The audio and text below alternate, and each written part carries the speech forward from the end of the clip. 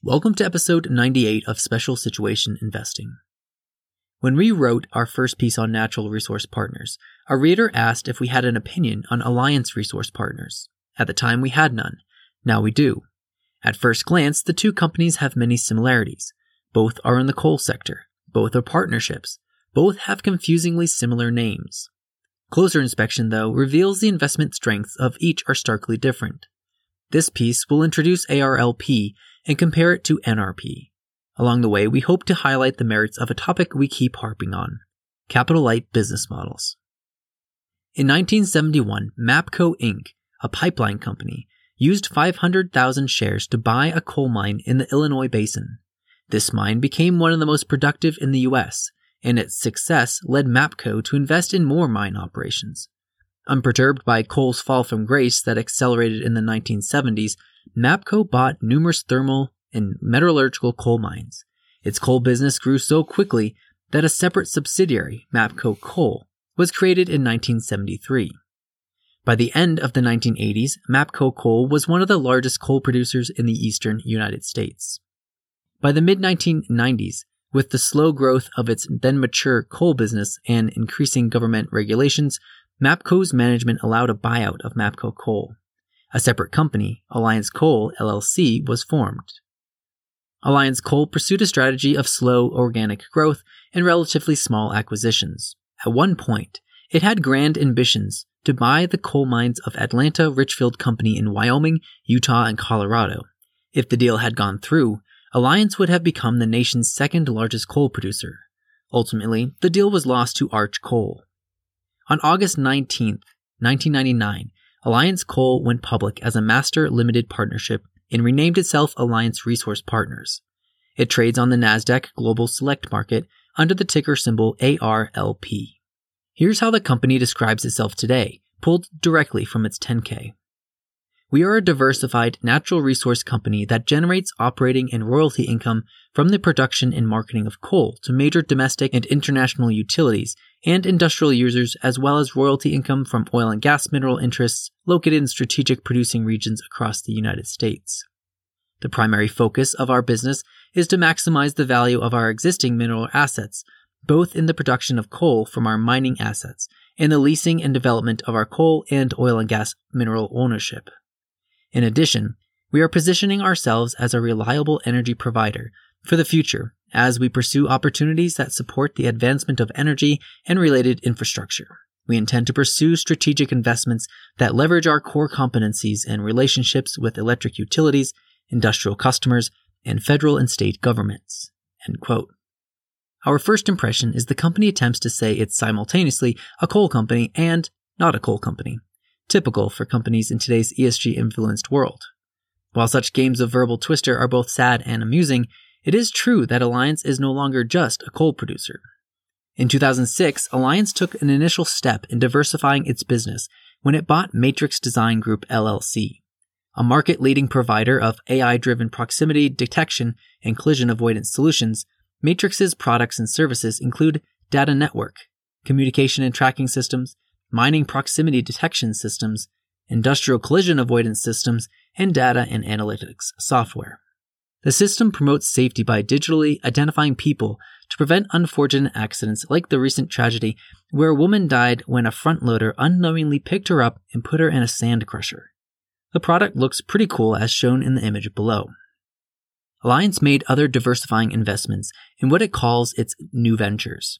The company describes these aspirations in the following way.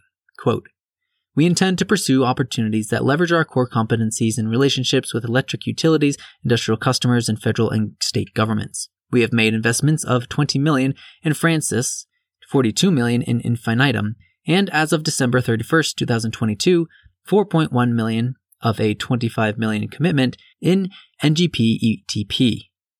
In 2022, revenues from these investments were immaterial." End quote. Only the future will tell how successful these investments will prove to Alliance. In contrast to its new ventures, Alliance's investments in oil and gas mineral rights have already proved quite successful. Back in 2014, Alliance slowly began allocating cash flow to royalties with top-tier producers in the Permian Basin primarily, with lesser exposure to the Anadarko Williston and Appalachia basins. As of August 2023, Alliance owned approximately 65,000 net royalty acres, of which over half are located in the Permian Basin. Due to its capital-light nature, this section of Alliance's business boasts a peer-leading EBITDA margin of 93%. The chart below shows a cumulative investment of $695 million since 2014 has produced cumulative EBITDA of $384 million. Adjusted EBITDA of this segment in the last quarter alone was $29.1 million. While Alliance may be trying to diversify its revenue streams, it is still primarily a coal company. This is clearly seen in that out of $642 million of total revenue for last quarter, $610 million, or 95%, came from coal sales and royalties. As previously mentioned, Alliance is the second largest coal producer in the eastern United States. It ranked number 5 in the entire U.S. in 2022, accounting for 6% of the nation's annual coal production. The company's coal assets are located in both the Illinois and Appalachia basins, 68% and 32% of production respectively, with 7 underground mining complexes in Illinois, Indiana, Kentucky, Maryland, Pennsylvania, and West Virginia. Alliance mines approximately 35 million tons of coal annually, which is a mix of both thermal and metallurgical. In 2022, approximately 82% of its tons were sold to domestic electric utilities, and 12% were sold into the international markets, and the balance was sold to third-party resellers and industrial customers. Since the majority of its revenues comes from sales to domestic utilities via multi-year contracts, this allows Alliance the advantage of visibility into future cash flows. In 2023, Alliance booked contracts for approximately 97% of its production, leaving the remaining 3% free to be allocated to domestic or international markets as deemed most advantageous. If anyone would like to dig further into Alliance Resource Partners, we suggest you follow Manish Prabrai's advice and start your research by reading the Value Investors Club write-ups on the company. You can find all 4 write-ups here, and here. A free account is required. With that cursory introduction to Alliance complete, we will spend the remainder of this piece explaining why we don't own Alliance, but we do own Natural Resource Partners. Before we dive in, we want to be clear we aren't saying Alliance is a bad company or even a poor investment. In fact, there's a lot to like about the company. For starters, it has beaten the britches off the S&P 500 over the past 20 years. Alliance is also a highly profitable business, producing $154 million in free cash flow last quarter. Its coal assets in the Illinois Basin are some of the lowest cost and highest quality in the country. Another trait we like is the CEO's ownership of 14% of the company's stock and one of his family members' ownership of another 13%.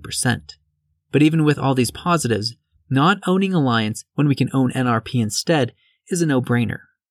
For all but the newest of our subscribers, this bullish view of NRP will come as no surprise. After all, NRP is one of the companies we've written the most about. Here are links to our previous posts on the company that provide background on our view. First, a coal royalty company, Natural Resource Partners. Second, another look at Natural Resource Partners. Third, coal's resilient future. And fourth and finally, portfolio update, NRP and MSB. This preference for NRP over Alliance comes down to the difference in the company's business models. We believe the difference is captured in the following 3 traits. First, NRP's business model is capital light. When originally asked if we had an opinion of Alliance, we did search the ticker symbol and give the company a few minutes of research. Literally, a few minutes. What we looked for, and what we found, was that Alliance was a coal producer with over 3,000 employees. What this means is the company has CapEx, OpEx, and most importantly, labor-related expenses. One doesn't have to search long to find endless news articles about recent labor union strikes and massive increases in employee salaries. The examples of United Postal Service, Delta Airlines, and the big 3 auto manufacturers come quickly to mind. While Alliance isn't suffering from a labor strike, its margins are being hit by increasing costs across the board. Take 2 quotes from the latest conference call as examples. Speaking about costs, the CFO said the following, quote, "Segment adjusted EBITDA expenses per ton sold for our coal operations was $37.85, an increase of 7.8% versus the 2022 quarter. primarily due to higher labor-related expenses and higher maintenance costs. Later, he said, "Within Appalachia, we do anticipate higher costs in the back half of the year due to the extended longwall move at Medikey in the third quarter, as well as a normal longwall move scheduled for our Tunnel Ridge mine in the fourth quarter." End quote. The effect of such costs is lower margins and, ultimately, fewer dollars left over for investors. Consider that over the last quarter, Alliance reported revenue of $642 million, but only $153 million of free cash flow. Only 24% of its revenue was converted to free cash flow. Compare this to NRP, with its royalty-based business model and 54 employees. A search for the word cost in the company's Q2 transcripts uncovered the following remarks. Quote, "Costs for the second quarter of 2023 were $9 million compared to $17 million in the prior year. This $8 million cost decrease was primarily due to lower interest expenses in 2023 from our continued deleveraging and having less debt outstanding." Later, in regard to third-party investments in carbon sequestration projects on NRP's land, the CEO said, quote, "We really have to see the industry evolve. I think there will be other projects on the other 3.3 million acres we own of CO2 sequestration acreage in the Gulf Coast. I call these some of our call options on greatness. They cost us nothing to maintain." End quote. The lower costs of NRP's royalty-based business model resulted in $64 million of free cash flow from $91 million in revenue, a free cash flow margin of 70%. We couldn't ask for a better advertisement for capital-light business models. Factor number 2, NRP has a simple business model. This factor is closely related to the last and is the matter of simplicity. My co-host and I are well aware that for below-average dudes like us, it's imperative to stick with simple businesses if we are to understand them to the depth required. A simple business also generally increases the company's resiliency. In its defense, if measuring the complexity of all, let's say, US businesses, Alliance would certainly fall on the less complex side of the scale. That said, it still has those 3,000 or so employees with the risk of strikes, compensation cost increases, and injury-related lawsuits. Another concern is as Alliance diversifies its business with acquisitions in the oil and gas space, and particularly in its new ventures, there's the risk that it misallocates capital on some misjudgment. The last note on this point is Alliance's plans for allocating cash flow is less straightforward than NRP's. It is simultaneously paying down some debt, making new venture and oil and gas acquisitions, paying a dividend, and with stock buybacks also a possibility. In contrast, NRP's 50 or so employees will incur little additional costs even if inflation remains high. The potential for revenue growth, such as investments in greater coal production and carbon sequestration projects, is being paid by its third-party lessees. Additionally, since 2014, the company has followed a very simple capital allocation plan. Number 1, pay off all debt, preferred stock, and warrants. Number 2, invest in opportunities with attractive risk-adjusted returns. And number 3, increase common unit distributions. For 9 years, it has doggedly stuck to this plan. The completion of Step 1 is now measured in months, not years, as the chart shows below. This is a plan even we can understand. Factor number 3. NRP is well positioned for coal's future. The last major factor that has turned us off of Alliance and toward NRP instead is how each company is positioned in the coal sector. On the one hand, Alliance produces mainly thermal coal and sells a majority of its tonnage to domestic utility companies. In 2022, for example, 82% of its tons sold were purchased by domestic electric utilities and only 13% were sold into the international markets. On the other hand, NRP's revenue from metallurgical coal dwarfs its revenue from thermal coal. As an example, take a look at what we wrote in the previous piece concerning Alpha Metallurgical Resources, which is NRP's largest customer. Quote, "While Alpha Metallurgical Resources is a Tennessee-based company with its operations in Virginia and West Virginia, currently 70% of its product is shipped to 26 foreign countries, and in the last quarter, 90% of its revenue came from met coal." End quote. At the risk of being called pessimists, we think a business built around selling metallurgical coal to the international customers will fare better than one selling thermal coal domestically in the United States.